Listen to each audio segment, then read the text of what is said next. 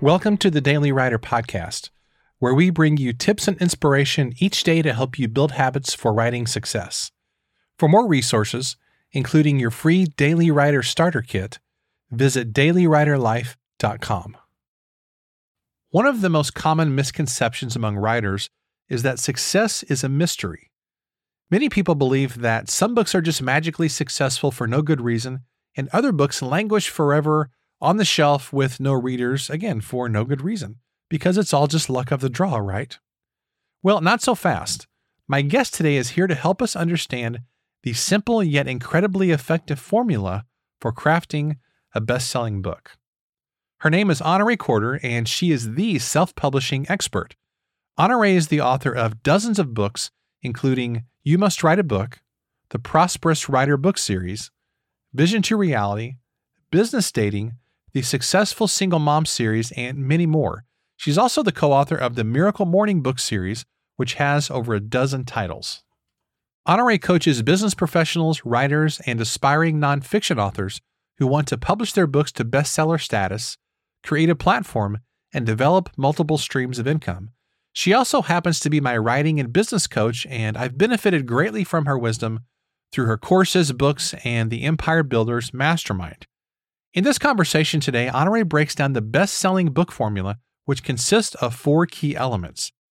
If there's a book that stands the test of time, if it makes the author money, if it grows their platform for years or even decades, it probably contains some version of this formula. We also take this formula and applied it to some of my recent and upcoming books, which was a really eye-opening and kind of a vulnerable exercise, but super educational, and I learned a ton from this. So if you're looking for the keys to writing not just a best-selling book, but also a best-earning book, you're going to really love this conversation with the amazing and insightful Honorée. Honorée, welcome back to the Daily Writer Podcast. This is, I think, your second or third or fourth time on the show. I forget, but every time is a total delight and pleasure, so I appreciate you making time to do this. We could do it every day. It would be so fun. Well, like I mentioned before I hit record, now obviously I've taken your courses before. I'm in your Empire Builders Mastermind, so I read lots of your books, and I'm on your email list. So I'm kind of in Honorée world a lot of the time, and it's really actually hard to pin down. It was hard to pin down what I wanted to talk about because there's so much stuff there. But we're going to talk about a topic today that I'm really, really excited about, which is I'm just calling it the best-selling book formula. I don't think that's actually your terminology, though. So I'm just going to throw it out there. Does that work? Yeah, we'll do that. Yes. Okay. Yes. How to write a best-selling book that's a best-earning book. Yes, that was the other term that was kind of in the material I was looking at of yours. Yeah. There's a big difference, isn't there, between a best-selling book and best-earning book? There can be. All best-earning books are best-selling books, but not all best-selling books are best-earning books. Kind of like all real estate agents are salespeople, but not all salespeople are real estate agents. Right.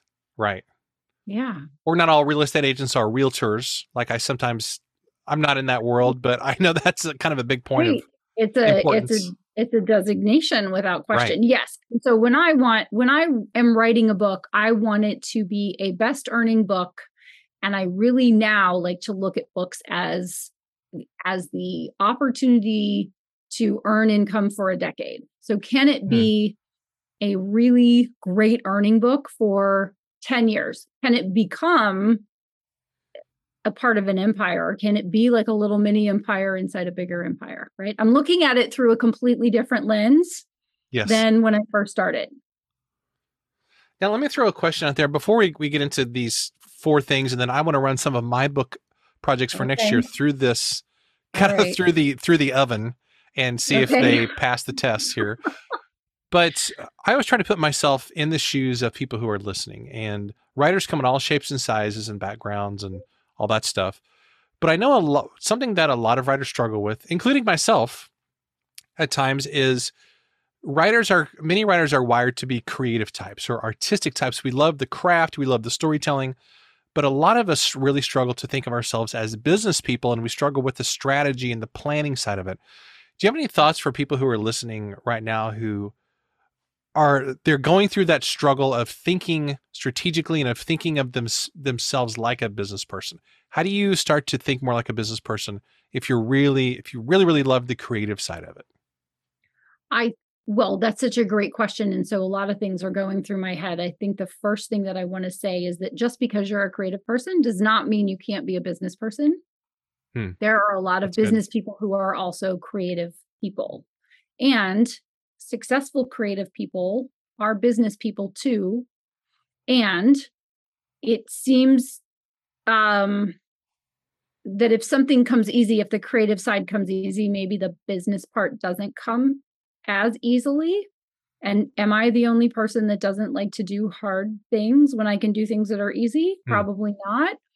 And I just like to challenge myself. So I'm going to challenge the listeners that if thinking strategically and being a business person seems hard, then perhaps that's something that you study incrementally. hmm. And I'll give like my own personal example. Maybe that will be helpful on a different topic. So, you know that I'm a language learner and I have been learning Yes. French for quite some time. And I got to the part in the journey. And when you're starting, it feels easy for 2 seconds. Like you can learn, hi, my name is, and how are you? And what day is it? And then there's a point where it gets hard. And I had to make a decision that I really did want to speak French. And I have to remake that decision every day because it's really hard. Hmm. Still hard. Hard yesterday, hard today, getting a little easier. I actually heard somebody say something in fast French today, and I was like, oh my gosh, I understood that. Holy cow. Wow, that's cool. Right? But it doesn't happen every day. And then I'll turn on something on Netflix and they'll be speaking like on a television show. And I'm like, nope, I'm out. I got nothing. Still not there yet. But I have to make that decision every day that I'm going to lean into the thing that's hard because I know on the other side of it, I'm going to be really happy. Hmm. So thinking strategically and being a business person who is also creative, if it doesn't come intuitively and instinctively, is something that you can learn. And there are lots of resources and lots of people you can rely on. You don't need to learn legal terminology by going to law school. You can have an attorney. You don't need to learn accounting software. You can hire an accountant. You can learn the basics. There are tons of resources available, a lot of them free, some of them paid. There are mentors and opportunities to have a group of people around you. So there are communities like your community, right, where you're probably talking about, Mm-hmm. here are the things that you need to know. And as you start to know more, you'll start to dream bigger. And as you start to dream bigger, then you'll realize that there's always another level, always another level, always another level. And there are always people who are a little ahead of you and a lot ahead of you who will encourage you on. Boy, there's a lot to unpack there, and that could be a whole nother episode. And maybe we'll do a part 2 on all those things, Yeah. or a part 86. Because Right, there's a right. lot to do there. But it Yeah. occurs to me one of the things that people do struggle with related to all this. It's not always just being intimidated by learning business or learning some new skill. There is a sense where a lot of people come from a background where there wasn't a lot of financial success or a lot of business success. And so there can be sometimes this fear that we're going to outgrow the people who are closest to us.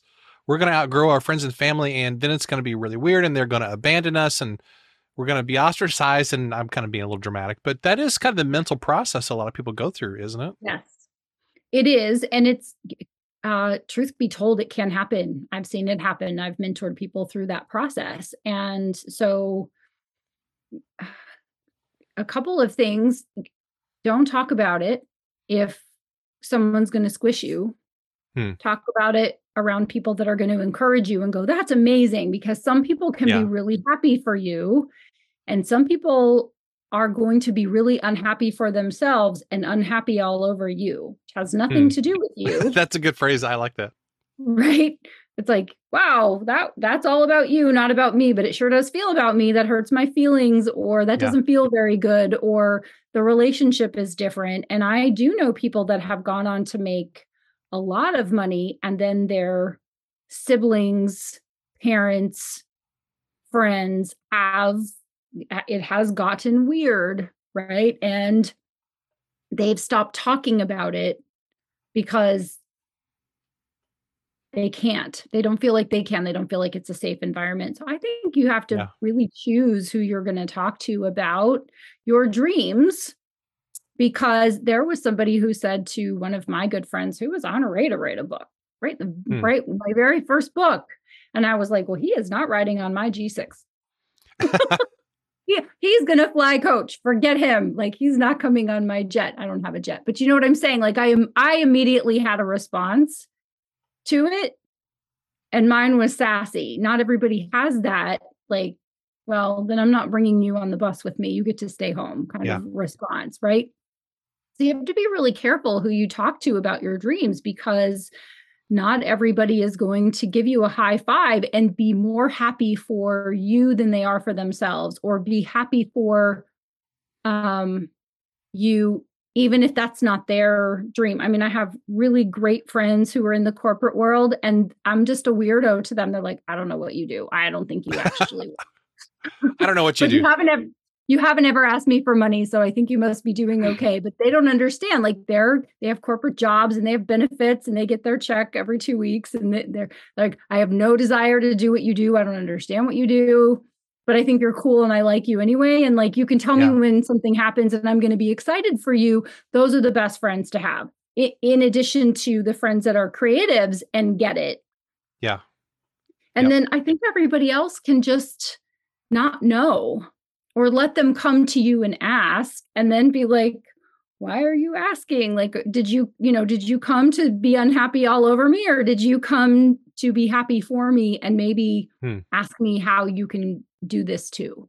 Yeah. That's a long answer, but what a great perspective. And boy, there's a lot to unpack there too. Maybe that's episode 158 of this conversation or something. There's so much psychological stuff that goes on in our heads many times, especially in the first few years of this journey. That's at least been my experiences. I'm sort of working out a lot of these things in my own head as I have made a transition not that long ago from having a job, and now I have my own business, and and I'm going through some of these kinds of things and thinking about them. But anyway, this isn't a therapist session, although it kind of feels like it. You're such a great listener. Thank you. Did you, as I interrupt you, did you,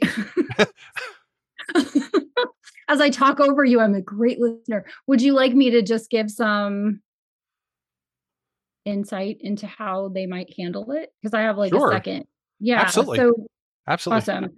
So one of my practices, and this is not a surprise, hello, consult the Google, right? I am the co-creator of the Miracle Morning book series. And when someone texts or emails me, as happens in Empire Builders mostly, but someone will say to me, what's the one thing I can do to go from here to there? And my answer is kind of a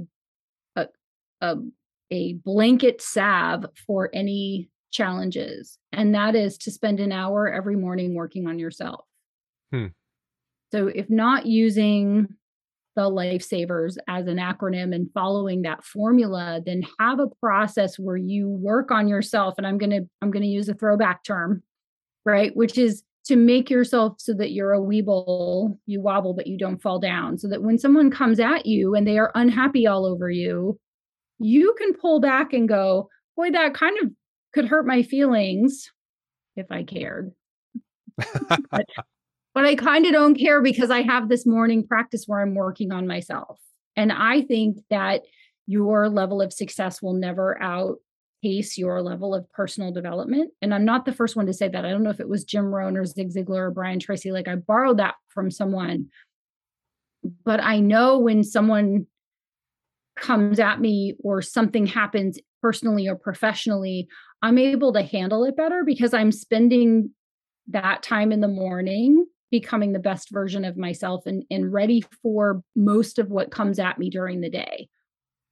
And so it's one part personal development, and it's another part like making sure that you're not tired or hungry or you need to exercise or you're thirsty, right? It's making sure your basic needs are met, your basic psychological, mental health needs are met, your physical health needs are met, and then also working on yourself. So that's just a little slice of what advice I would offer. And we can do episode 864 on that, in 3 months or whatever. But that's my basic general advice, is like, spend that time every day shoring yourself up, Like, if I were watching The Devil Wears Prada, he's like, she's coming, gird your loins, right? So it's like, I've actually never seen that, but I'm just going to go along like I know what you're talking about. So, well, now I'm familiar with the movie.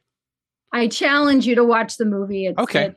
Challenge accepted. Stanley Tucci, and he's talking about the boss is coming, Miranda Priestley, and he's like, she's coming, and everyone's kind of scrambles, and he says, gird your loins. It's like, get yourself ready for whatever's going to come at you, because something will come at you. And the more centered and strong you are, the less what comes at you is going to have the ability to throw you or knock you over. Do you think there's a I can't think of the term that I'm looking for. Some kind of connection between people who are constantly in crisis in some form or fashion and the lack of some type of morning routine or the lack of that?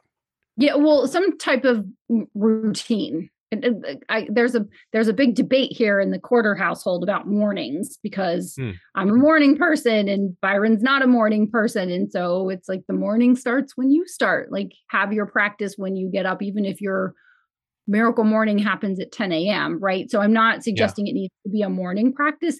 I think it just needs to be a personal practice that happens every day. And I think it is Zig Ziglar that says, personal development is best when you do it every day. You need that reinforcement. It's like you shower every day, and you need to work on yourself every day. You need to put yourself in the right frame of mind every day. For me, that works great. And it really helps me to not only handle all of those things, but to also help those I serve handle it as well. Man, this is really good stuff. And I think if people don't take anything else away from this conversation, just that idea of spending some time working on yourself every day can radically impact your whole day, therefore can radically impact your whole life. Yes, I agree. I did start the class I taught this morning with, I have exercised and had coffee. So it's 9 a.m. on a Monday, but I'm just preparing you for the fact that I'm fired up and ready to go, because that's how I started my day. And I feel better and in a better frame of mind when I've kind of cleared out the cobwebs and gotten the endorphins going and read a positive message, said some prayers and affirmations and all the things. Man, that's good stuff. Yeah, we definitely need to do a follow-up episode diving into all this in more detail, because it's so important. It's really, really important. Let me get to some things to write a best-selling and best-earning book. And I wanted to go through these because these were a surprise to me. Now, I've been kind of a book nerd my whole life, and I've been in the writing world for a few years now. But you're the first person that actually the only person I've ever heard that has identified it in such a simple and amazing way. So I'd love to go through these. Yeah, let me kind of share what they are, and then we can break these down. Okay. Just kind of one at a time. Is you talk about how the best books and the ones that sell for many years to come have 4 things in common. They're easy to read, easy to remember, they're easy to do, and they're easy to share. And I love this. So my first question is, how did you pick up on this thread? Was this something that you had heard somewhere, or just through your own observation? Because it's like it's a thing where I look at the books that I love the most and I go, oh my gosh, it's all there. And yes, I'm blown away that I had not heard this before. I made it up. It's absolutely brilliant. It really is. I made it up. We have a special guest here, of course, during our show. Frappuccino has decided to join the show. Because right now is when she needs attention, as all cats do. So no, it was just an observation, because I help people to write and publish books, and I write and publish books, and I read all the books. I mean, I legitimately every day I say, I'm not going to buy any books today, and then I'll get one in the mail. Magically, right? somehow. Magically, somehow, a new book comes to me every day, and I can't read a book a day. I can read like 3 or 4 books a week. So I'm behind. I'm woefully behind. And I just took another box out of my house this weekend of books that I had read that are going to go in my long-term library, right? someday in the future when that happens, which we can't talk about because it's a sore subject, but someday I'll have a bookshelf. I saw it in the plans. It's there. But it's like, I keep doing it. I keep taking boxes of books out. Nevertheless, all of that to say, I'm exposed to books regularly, and I just started to notice what the common elements were, because if I'm going to educate people on how can they get out of their own way, then it needs to be simple, because otherwise it's much too complex. And I read a lot of books that are easy. They're easy to read because the author speaks at the level of the reader. They're not speaking at the level of their English professor. Right. Or their PhD or whatever it is. Right. They're not trying to impress you with their $25 words, right? They're trying to impart wisdom to make someone's life better, to help them avoid pain or gain pleasure or fill a void or all of the above.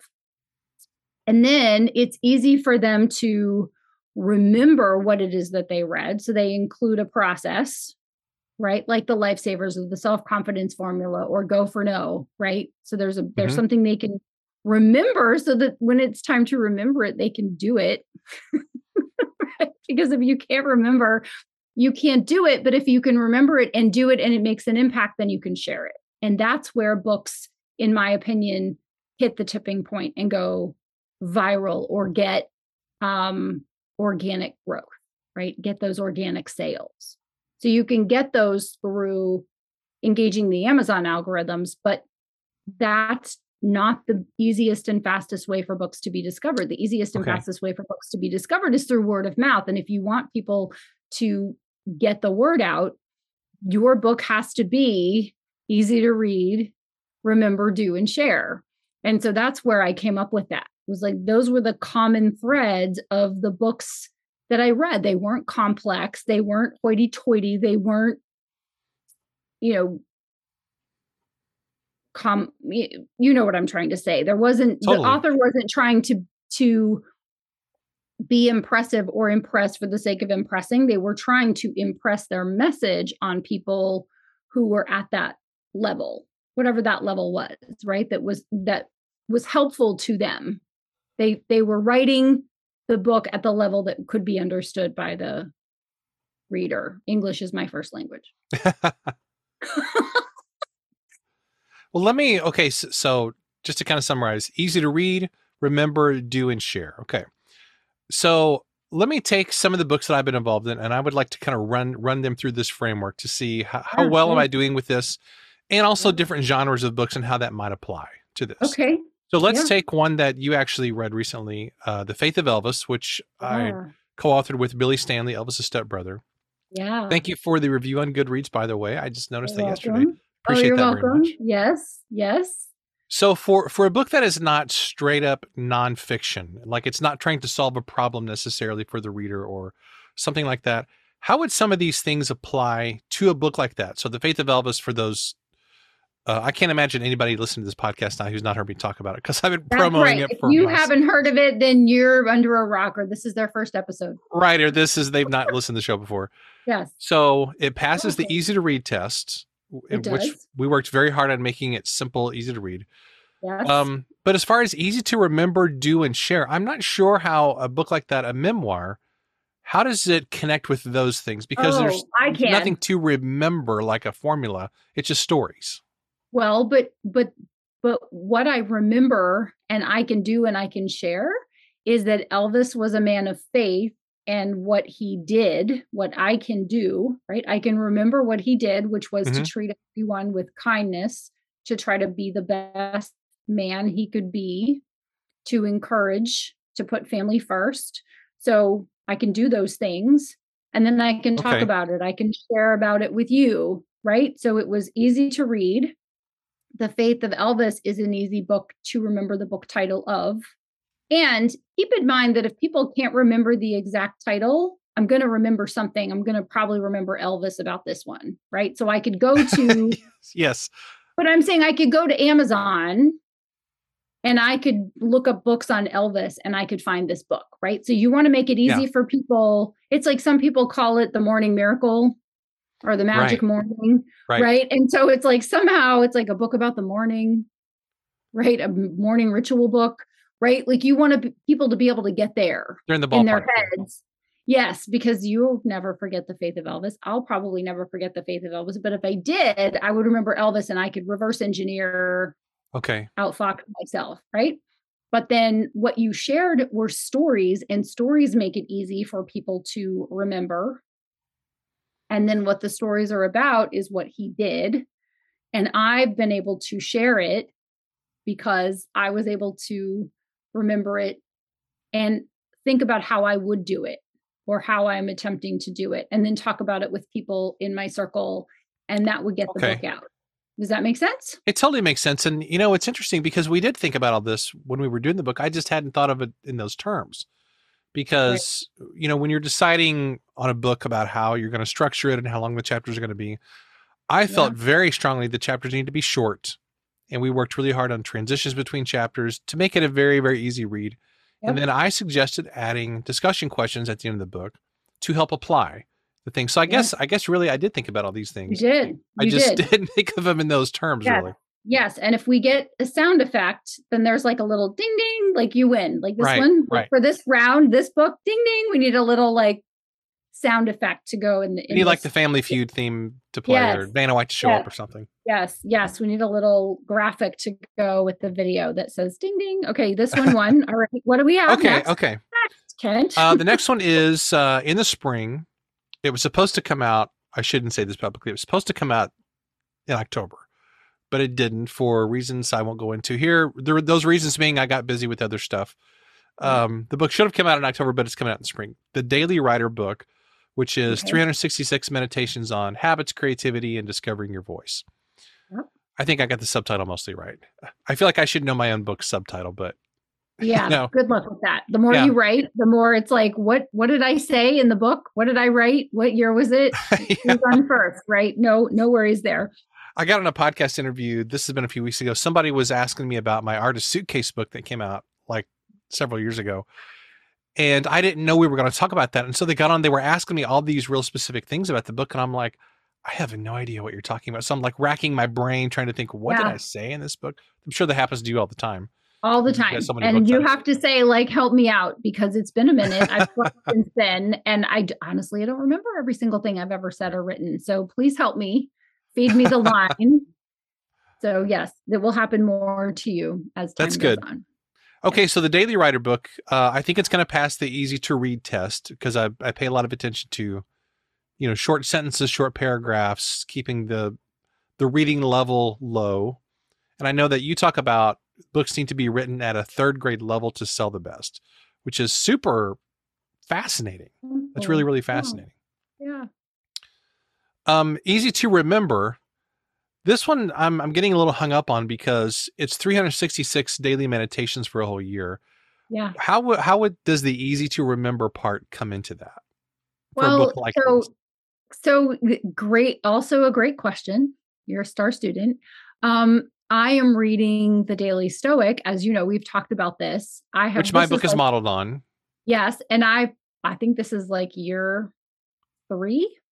And you would think that on year 3 of every day, I mean, it is part of my morning ritual. It's part of that morning, right? So very rarely do I miss a day or do I not read it first thing in the morning. I do not remember specific entries. Me neither. But I remember the essence of those. And sometimes I'll talk about them that same day with someone. And you would think I would remember the one on my birthday, or I would remember the different phases or the different topics of the month, having read it over and over again. But the beautiful part is that it's familiar and it's comfortable and it makes sense. Like the lessons are very short. So it's like, how are you going to react today?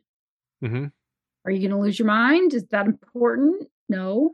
You're going to remember it later? No. Okay, then calm down. Right? And really, it's the same theme every day, just said in a different way. Mostly. It is. Yes. It's the don't get too big for your britches, right? If I had to state stoicism, right? If I had to come up with my own like honorisms for stoicism, it's like, don't get too big for your britches, calm down. It's not that big of a deal, right? Don't take it personally. The fire that you're walking through is going to cure you for something later that you need or someone else needs, right? Like these are the lessons that I don't remember reading over and over again, but I'm able to remember in the midst of things. It's starting to seep in, is what I'm saying. It's becoming subconscious. And I think the lessons that are shared seem to be very timely, because whatever I'm reading about seems to be like the one from today was, you need time off. Yeah, I read that. Oh, no, I'm sorry. I missed a few days. I actually read the one from like a week and a half ago. So I don't even know what this morning's was. It was, I think it was what about time off is for. Time off. What time off is for, but make yourself better during the time off. Like, don't just fool around, but actually make something of yourself, make yourself better, even when you're not working, still work on yourself. And I was like, ooh, Ryan, I got this one. Thank you. Thank you, Ryan. It's interesting how the book is like, it doesn't really matter what you're going through. Almost every meditation is applicable to any situation. Like I think the genius of that book in particular. Right. Agreed. And it's just really phenomenal, and they're short and they're shareable. And yes. And so I think the easy to remember is that it's the Daily Stoic. I think the remember to do and share is that I can remember to read it. I can do whatever the day's lesson is. And then when someone is asking me, hey, when you're working on yourself, what are you doing? I can say one of the pieces of my process is I read the Daily Stoic, and I get the Daily Stoic newsletter, and then I get the weekend recap. I do really love the fact that with that particular kind of book, and I've got multiple different, like Robert Greene has a similar book, The Daily Laws. I just got Todd Henry's new book, Daily Creative. And I love the idea that if you have a book like that, you can just snap a picture of it, share it on Instagram or Facebook or wherever. And you have it's like a self-contained unit in one picture. It's a single page chapter essentially. And I love that because it's so shareable on social media. Right. And also that's helpful. And I don't feel bad when I share, because I know that I'm helping the author. Right. Right. It's not like you're sharing, a 30-page chapter out of somebody's book or something. Right, which I don't think would be bad either. However, this is like a, hashtag the Daily Stoic, hashtag the Daily Writer. I will be doing a lot of that, right, I'm sure. Right. Okay. Let me throw another book out at you. So are you familiar with the... We got to do the sound effect. Ding, ding. Okay, ding, ding. Oh, so am I 2 for 2 now? Yeah, you're 2 for 2. Okay, so I've got 4 or 5 of these. We don't have to spend a lot of time on all these. So a few months ago, I came out with a book, 18 Words to Live By. You were very kind to read that, which I appreciated. The follow-up to that, I think, 90% sure, but I haven't totally decided, is going to be 19 Reasons to Keep Going. So a book on perseverance. I'm not really sure if it's smart to keep going up in numbers as the years go by, but the original idea was doing a book for my kid's birthday.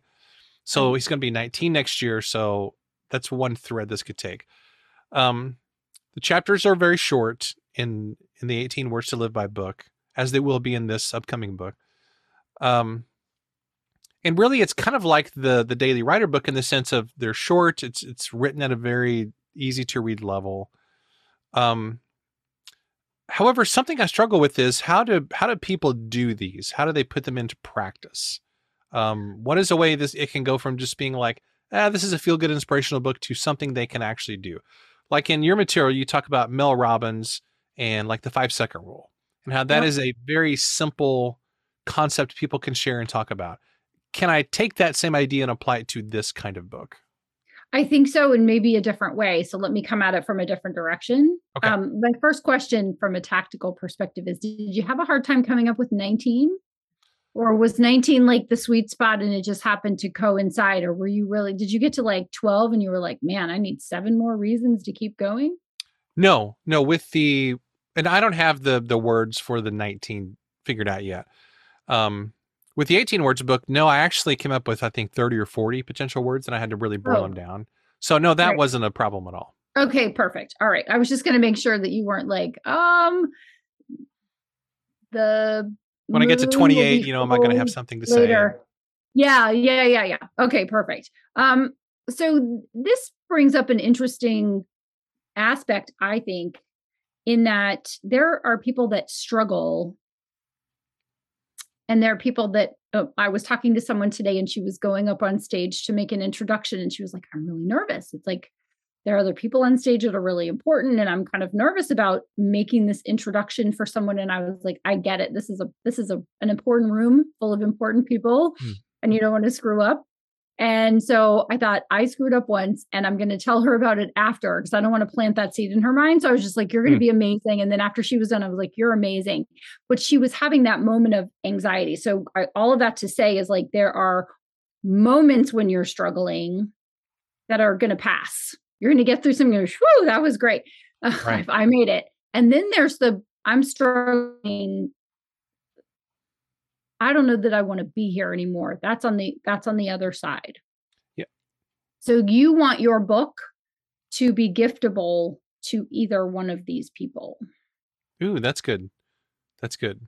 I would imagine that someone would like, I'm just thinking about someone who's close to me, who's someone close to them is in care right now because they were trying to make that decision whether to stick around. Right. Right. Right. And so if your book were available and it had the right depth to it, right, then that could be a book that she could take to her friend and say, Yes. while you're here are the 19 reasons to keep going. You're going to find at least one in here that's going to help you to kind of come out of this place and back to where you're feeling better. Does that make sense? It totally makes sense. Yeah. So there's here's your reason to get up on stage and like make the introduction, and don't worry if you flub your words or you break out in a sweat, you're going to get through it and it's going to be fine. And then there's life just is overwhelming and I think I'm out. Yeah. Right. I'm just, Yeah. I can't get out of bed, or I don't want to get out of bed, or whatever that looks like. Right. We all have those moments of like, let me just throw it in. And so if you can do that, then this book can be a just-in-time gift. It can be the right time gift. It can be I have the perfect thing for you. Let me send you a screenshot of this page. Or it could be, I'm going to get this book for you because it could be life-saving, life-changing, transformational, encouraging. Yeah, that's really good. That's really good. And I feel like, I enjoyed doing the 18 words book. I was really glad I was able to do it and everything. But I feel like, especially right now with a lot of people in transition and, the past couple of years have been hard on a lot of people. I feel like there's a lot more, I don't want to say potential with a book on here's why you should keep going, but it's going to hit people where they're really feeling it. Yes. Because a lot of people, I think about half the people I know either are, they seem like they're headed into a crisis, or they're in a crisis, or they're just coming out of a crisis. I can think of a lot, and you probably can too. You can tick off people in your mind. They're going through something really hard. Yes. And interestingly, I'm going to compare my real, not great lighting, not perfect makeup, life to what I'm seeing on Instagram. Which makes things 10 times someone worse. Is like, they're at the perfect angle and the camera's in the up and right. It's like light. And then we're like, have you ever done that with the live picture where you're like holding it down to get to the right frame? I think what's being presented and what people are seeing is not always all the time reality, right? And then also they're comparing their today to where someone is, years ahead of them. Totally. And they're making themselves feel bad. And then there are just the pressures of challenging relationships, challenges with finances, challenges with bosses and coworkers, challenges with not having bosses and coworkers, clients that aren't showing up fast enough, clients that are too demanding, that are making them crazy, right? Like, If I've you never had dealt with any of those things personally, but no, no, I'm just me kidding. neither. No, but I hear about other people who do. Yeah, I've got a friend I've got with a me. friend asking for a friend, like, how do I get through this?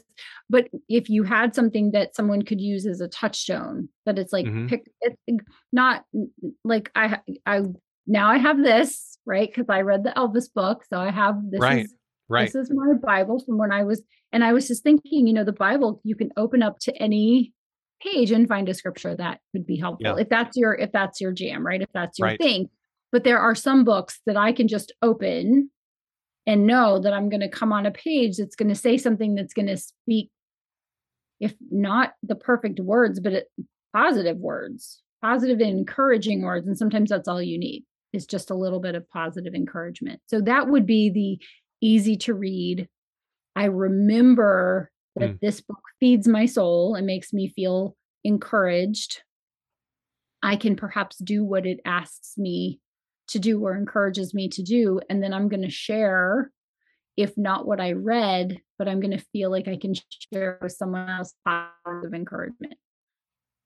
I think all of your books have all those elements as well. So see, the problem with all of your books is that I want to read all of them today. I can't read all of your books today, but I can read one of them today.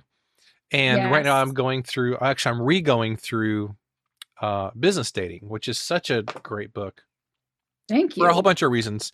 But I love the tone that you have. I mean, the information is great as well, but I love the tone that you have in all your books, because you make me feel like I can do this, and you don't make, excuse me, and you don't make me feel stupid because I don't already know this stuff.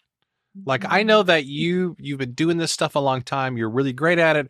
You're very successful with all these things.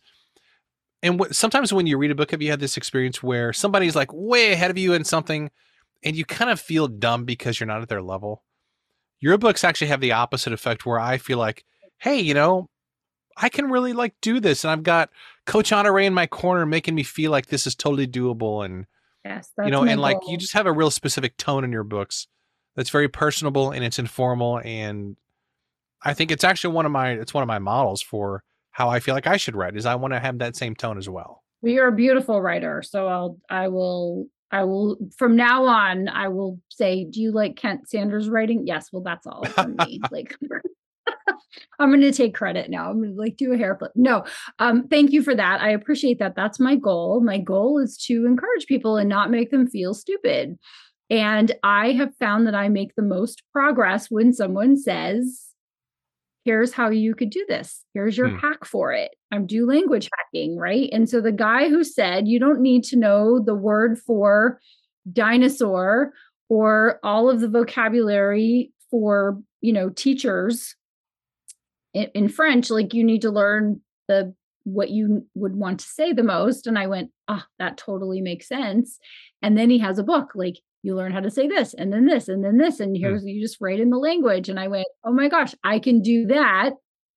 I'm not going to feel stupid. It's like someone will say, but French is really hard, and sometimes the French aren't friendly. And I'm like, I have only met friendly French people. The only people who speak French that are snotty are Americans who minored in French in college. And then they go, I don't understand. That is hilarious. I don't understand why your French isn't better, right? Your French isn't good. Your accent is terrible and you're not perfect. So come back to me when you're, another 2 years from now, studying for 5 hours every day. And I'm like, okay, but every French person I ever speak to in their native tongue, when I hear their accent, right, when they speak English with their beautiful French accent, I'm like, oh my gosh, I speak a little French. Can we speak French? And they light up like a Christmas tree. And so that's what worked for me. That's what I try to do.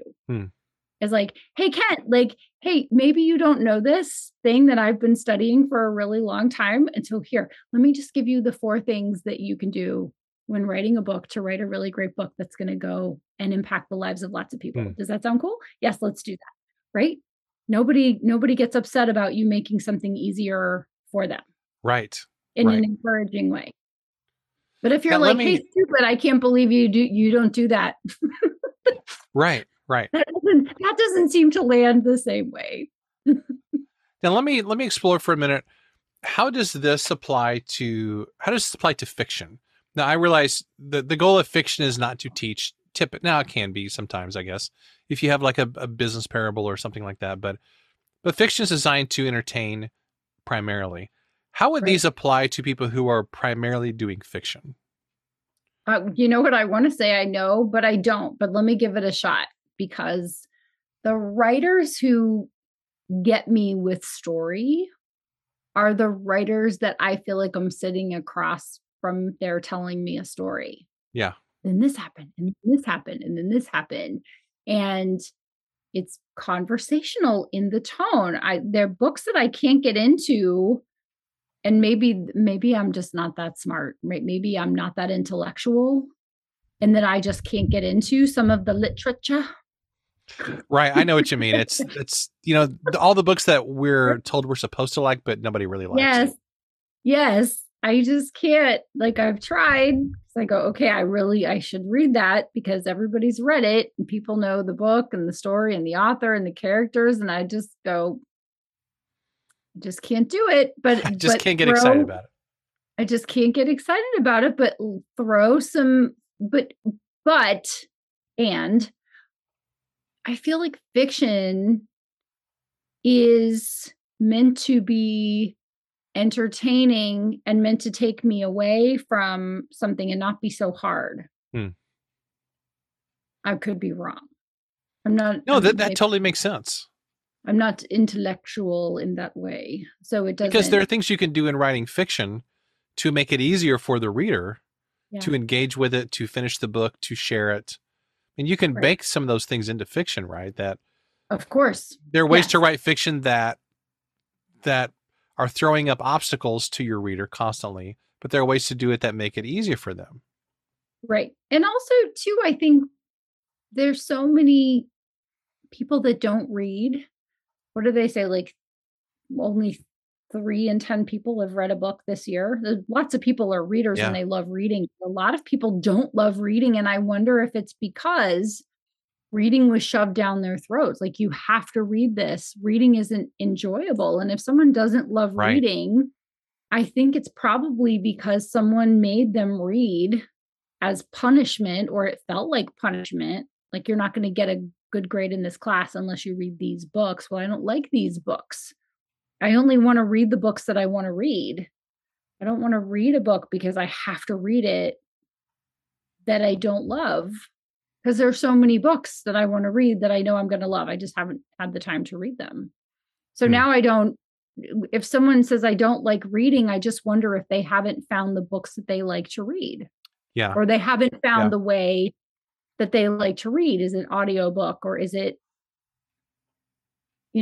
Kindle, or do they still like paper and they're not a member of their library, right? I think you have to, like everything else, find the thing that you love to do and do it in the way that you love to do it, or you're not going to do it.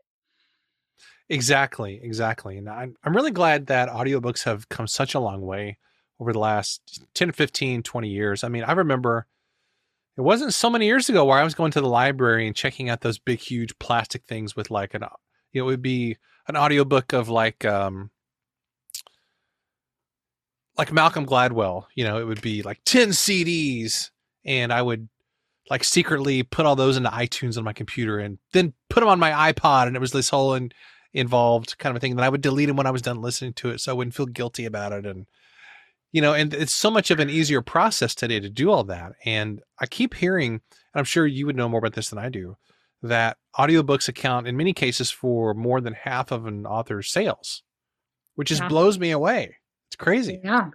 Well, I think that's a lot of fiction. People listen to a lot of stories. And now I always want to ask, but I don't, because I think it's personal. But when someone has their earbuds in, I'm like, what are you listening to? Is it a podcast? Is it music? Is it right? It's like, but I listen to all of it. And I think now it's really easy with Audible. Like, you can be in the middle of something and download a book if you have credits and be listening to it in 5 seconds, 10 seconds. I think that's fantastic. And I also just read that Spotify started doing, no, actually, I know they just started doing audiobooks. But I'm really curious to see how this changes the game, or even if it does, because you just buy them one off and you don't have a subscription. So that'll be interesting to see. Yeah, I think they were talking about that on Writers Inc. Oh, on like one of the newer episodes? on this week's episode on Oh, I haven't writers. listened to this week's yet. Yeah, they were talking about it at the beginning of the show that Spotify is doing that, but it's multiple steps, and people are used to one. Right? You have to get the credits, and then you have to use your credits. And my credits, I have so many books. Like I have 8 credits right now available, and I have, I think, 600 books on there. Oh my gosh. Wow. It's ridiculous. That's a lot of space on your phone. I don't download all of them, Kent. Don't. Oh, okay. I was going to say, do you have any space left on your phone? I do. Yes. But I'm always listening. That's how I learn. That's how I learn languages. That's how I listen to books at 2x and 3x. Yeah. And I'm driving, working out, and I don't have mobile university anymore. I don't commute.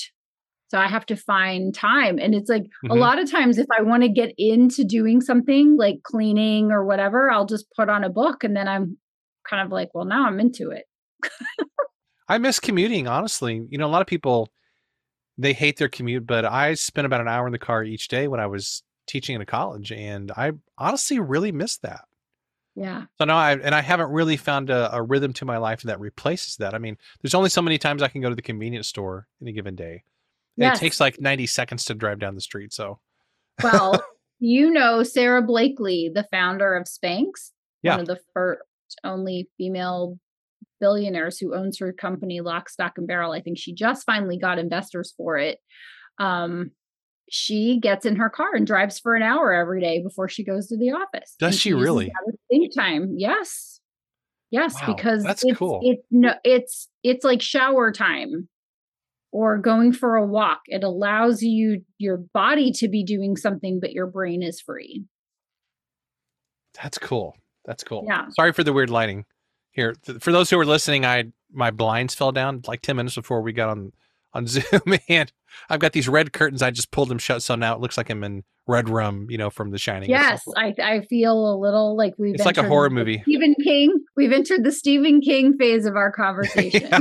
But otherwise, the sun, like the way that my house is situated, the sun shines directly in for several hours a day, and it's like unless I just put something over the window or shut the blinds, it's just completely blinding.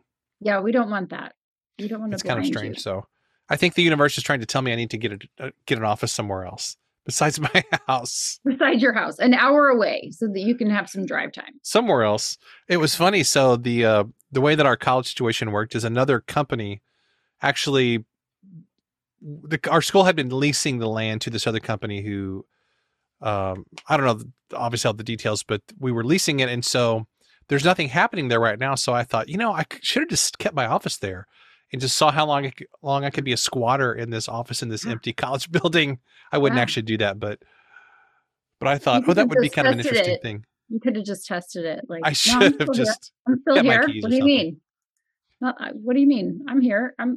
Yeah. Who is this guy? He left and he just will not leave. What's the deal? That's right. Are you going to tell him? I'm not going to tell him. No, somebody will listen. I'm sure. I guarantee somebody will hear this who is connected with my college, and they'll probably get a good laugh about that. And they'll go up and check, like, his truck is not back there, is it? Yeah, is he up there? What's he doing? Yeah. Well, Honorée, this has been an absolute blast. I always enjoy talking to you so much, and obviously enjoy being a part of the Empire Builders Mastermind that's been such a huge impact on my life. And I want to make sure to mention, before we wrap this up, your book marketing mastery course that's coming up. And I wonder if you could share for our listeners a bit about that and what it's all about and how it's going to help them with their book marketing. Thank you. So for a long time, people have come up to me and said, I wrote a book and it didn't do anything for me. I didn't know what to do. I've exhausted my warm market, and now what do I do? Or people would buy books from me in bulk, and I would say, how's it going? And they'd say, oh, I've given away 10 books, but I still have 490 in the box. And I'm like, right. And a book at rest is money at rest. A book in motion is money. And so I kind of to me when I believe that when you have 3 requests that are similar, like that starts to be a sign. how do I do this? How do I do that? And it became very apparent to me that authors were very frustrated with the results they were getting with their books, regardless of who published the book, traditional publishing, hybrid publishing, or they had solo publish the book, that the word on the street is you don't make any money from books. Not true. Or that they didn't know what to do once they had posted it up on Facebook 74 times. They were like, okay, well, I don't know what to do now, so I'm going to do nothing. And that made me very sad. So I designed Book Marketing Mastery to help authors to understand how to market their books, not just tactical things like be a guest on a podcast or host a summit or go to conferences, but also to understand the process of thinking about book marketing. So how do successful authors who sell books, specifically nonfiction books, because as we know, I'm a fiction infant, right? I'm still in my infancy, so I don't have that mastered yet. But how do nonfiction authors think about book marketing in, again, a long-term way?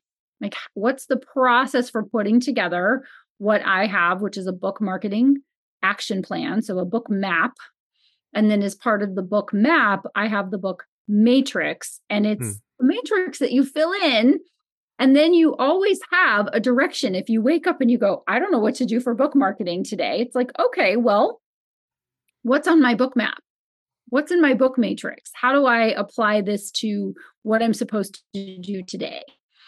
And so that's what the course is about. It's not just giving authors tactical ways to market their books, but it's giving them the thought process for putting together a book marketing action plan that's going to serve them and their book for a long time. So this episode will come out in October. And thank you, by the way. I can't wait to go through the course. Will it be cool if I put a link to that in the show notes? And you said it doesn't come out till January, correct? Yeah. So as of this recording, the beta is coming out in a week. So by the time this comes out, there will be no more beta. Although if someone emailed me, I would probably say, yes, you can join, but most likely the course will go up for pre-sale, or will be up for pre-sale by the time this comes out. And then they can join the full course in January. So I have some beta folks, you included, who are going to go through the course and tell me where I didn't include something that would be helpful, or you'll give me my ding ding. I'll get like two gold stars, and it will publish as it is. Cool. Well, I can't wait to go through it and start implementing all the stuff that's in the course. Book marketing has been a stress point for me because there's so many things you can do, but I'm so glad you're putting this together, because it's a clear pathway, and it's not, you have to do 632 things today. It's this clear cut, process of doing it. So I'm excited about it, and I'm going to be excited to promote it as well. Thank you. I appreciate that. And I just want to stress that it is not doing 632 things. It's identifying the things that you think will work initially that are in alignment with your personality. So when I said to one of my clients, okay, so we're going to get you on podcasts, and he looked at me like a deer in the headlights, and he's like, I'm an introvert. I don't leave my house for food. Like, I have my food delivered. I'm introvert. Right? I was like, okay, well, let's get creative and let's do the things to help market your book that are going to get your book out into the world, that are in alignment with your personality, your budget, the amount of time that you have. And so when you think about it within those parameters, then you feel empowered to go, okay, I'm going to keep chipping away at this sucker until I figure out my formula that works best for me. And then it's not stressful. It's not overwhelming. It fits to your personality. It's kind of like when someone says, well, you have to leave to go to the grocery store, you're going to wear a tuxedo. Like, for some people, they're like, super, I have a tuxedo. I have one in 7 different colors. I can't wait to go. I'm going to pick out great shoes. It's going to be amazing. And other people are like, I would rather die than put on a tuxedo. So what else you got? Yeah. Yeah.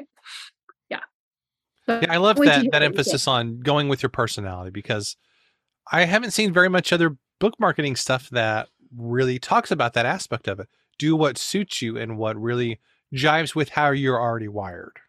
Yes. How are you wired? How much money do you have? How much time do you have? And when you run it through those filters and then you understand where your book is in the process, is it new? Is it sort of new? Or has it been around for a long time? It's like a new relationship, Hmm. right? When you're in a new relationship, you're all excited. You want to talk about it all the time. And then you get to the part where it's, well, it's not new, but we're not married, right? But you have to keep the love alive. And then there's the part where you're married, but you want to stay married. You want to keep it going. So, what are the things that you do to keep it going? And when I run it through that perspective, people seem to understand it better and feel more comfortable with it. And Yeah. that's my goal, just like my books, is to make people feel like you can write a book. You can also market your book in a way that Hmm. is will work for you as you already show up. You don't have to turn yourself into something else in order to be successful.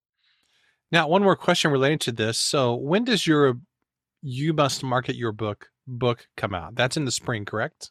That will come out in January in concert with the course. Okay, at the same time. So for those who are, obviously the book is going to be lower cost than the course, what will they get going through the course that they will not get simply reading the book? Well, I think a book can only deliver so much and still be not the size of a phone book. And so the Right. advice in the book is not dissimilar to the advice in the course because one informed the other. But in the course, I have videos and I have downloadables that are more robust and more explanatory, right? I'm like, which verb tense of explain is Yeah. it? Yeah. I was explaining, it's explicable, explanatory, all the words, right? I was able to do videos and really explain the concepts in more depth than I Hmm. did in the book, right? But courses are more detailed, they're more in depth, generally speaking, and this course is no different. Well, obviously I'm going to be getting both of those. Well, I've already got the course, and I am a beta reader for your book. So I guess Yeah. I'm getting everything early, which I'm excited about. You're going to get them all. You're going to be on the advanced reader team for the book, which this interview will come out in time if people are Mm-hmm. still watching. Thank you so much. And I want to say red rum, red rum. I, I know that's what it looks like, right? If people could only see it's, the ridiculousness it's all good. But happening on Zoom. the book and the workbook will be available to beta folks in December.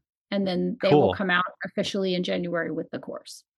Awesome. Well, I'm excited. I'm really, really excited about these. This is one of the things that I really, really need right now. So your timing is impeccable. I appreciate that. I do what I can. It's been fun. It's been fun to pull it all together and then to think of something. I actually finished recording all the videos and then I was thinking earlier today, oh, I need to go back and do another video that goes at the very beginning of the course, specifically because someone said to me, I've reached my warm market. Now what do I do? And it's like, your book should never be dependent on your warm market. I'm recording the video early right now, talking to you, Kent. Like, your book should never be dependent on your warm market, because simply, if for no other reason than your warm market is probably not your avatar, not your ideal reader. Yeah. Yeah. Right. Your warm market is your neighbor and your Facebook friends and your family, but those are not your avatar, generally speaking. Boy, there's a lot to learn here, but I'm excited. Excellent. Because normally what do we do when we create a book? Most of us just by nature tend to go, hey, do you want to buy my book? Hey, do you want to buy my book? We just sort of assume everybody's going to be interested in it. So I love that you're putting this into a form it's going to be doable, actionable, practical, and give us kind of a systematic way to do this. So I think it's going to be a raging success, at least in my mind. It's going to be raging success for me. I know that. Well, Kent, would you like to buy between 1,000 and 10,000 copies? No, do not say yes. That's my fun question, right? Making the ask of the right person. Would you like to buy between absolutely 10 and 100 copies, or 100 and 1,000 copies? Yes, sure. I'll send you an order form. It'll be fun. Yeah. Don't wait for the invoice payment tonight. Yeah, don't. Okay. All right. Fair enough. Let's see who's a friend of mine who has an email address that's not mine that I'll give it to you Send the invoice to them and let's see what happens. Yes, we'll send it to Lucas. Yeah, there we go. Yes. Well, this has been a blast. Thanks for taking time to do this. I always enjoy chatting with you. And of course, we chat all the time, but this is sort of official, quote unquote. Yes, with the lighting. With the bizarro red lighting, which I've never experienced before. So I hope I haven't mentally disturbed you with this. Not at all. It's actually nice because I have my lighting, which is like looking at the sun. Yeah. I think I need to get a different office. This has convinced me. This is a sign. At least for this time of day. Yes, absolutely. I think so. Well, thanks again. This has been a blast. My pleasure. Well, as you can see, Honorée not only knows her stuff, she's also a very generous, wise, and fun podcast guest. So really hope you enjoyed this interview. I talk to her all the time, and she is exactly like this in real life, just fun, smart, and very wise. There's a lot of takeaways from this conversation, but if I had to pick one takeaway, I would say it's this. Make sure to apply this best-selling book formula to as many books as you can. Now, obviously, you're going to be writing different kinds of books during your lifetime. And as you can see, this can be applied in different ways to different genres and different types of books, even both fiction and nonfiction. So make sure to think about this. You might even want to go back and listen to this episode another time or two to make sure you really get a handle on what this formula is and how you can apply it to all the cool things that you're doing. Make sure and check out all the awesome things that Honorée offers by going to her website, which is honoreecorder.com. Now, in this conversation, you've just heard Honorée give all this amazing advice, so let me share something else amazing that she's offering to Daily Writer listeners. And that is the Book Marketing Mastery course. If you're tired of being disappointed by your book sales and want to sell more books faster, easier, and with more fun than ever, sign up today. Book Marketing Master was created by Honorée Corder, who, of course, you've just heard about and who I just interviewed, and she has sold over 4 million books, so obviously she really knows her stuff. The brand new course is fantastic. I've taken it myself, and I've started to apply what I'm learning. To sign up for Book Marketing Mastery, visit dailywriterlife.com/bookmarketingmastery and use the code DailyWriter, that's all one word, DailyWriter, to get 10% off. Thanks for listening, and I'll see you tomorrow.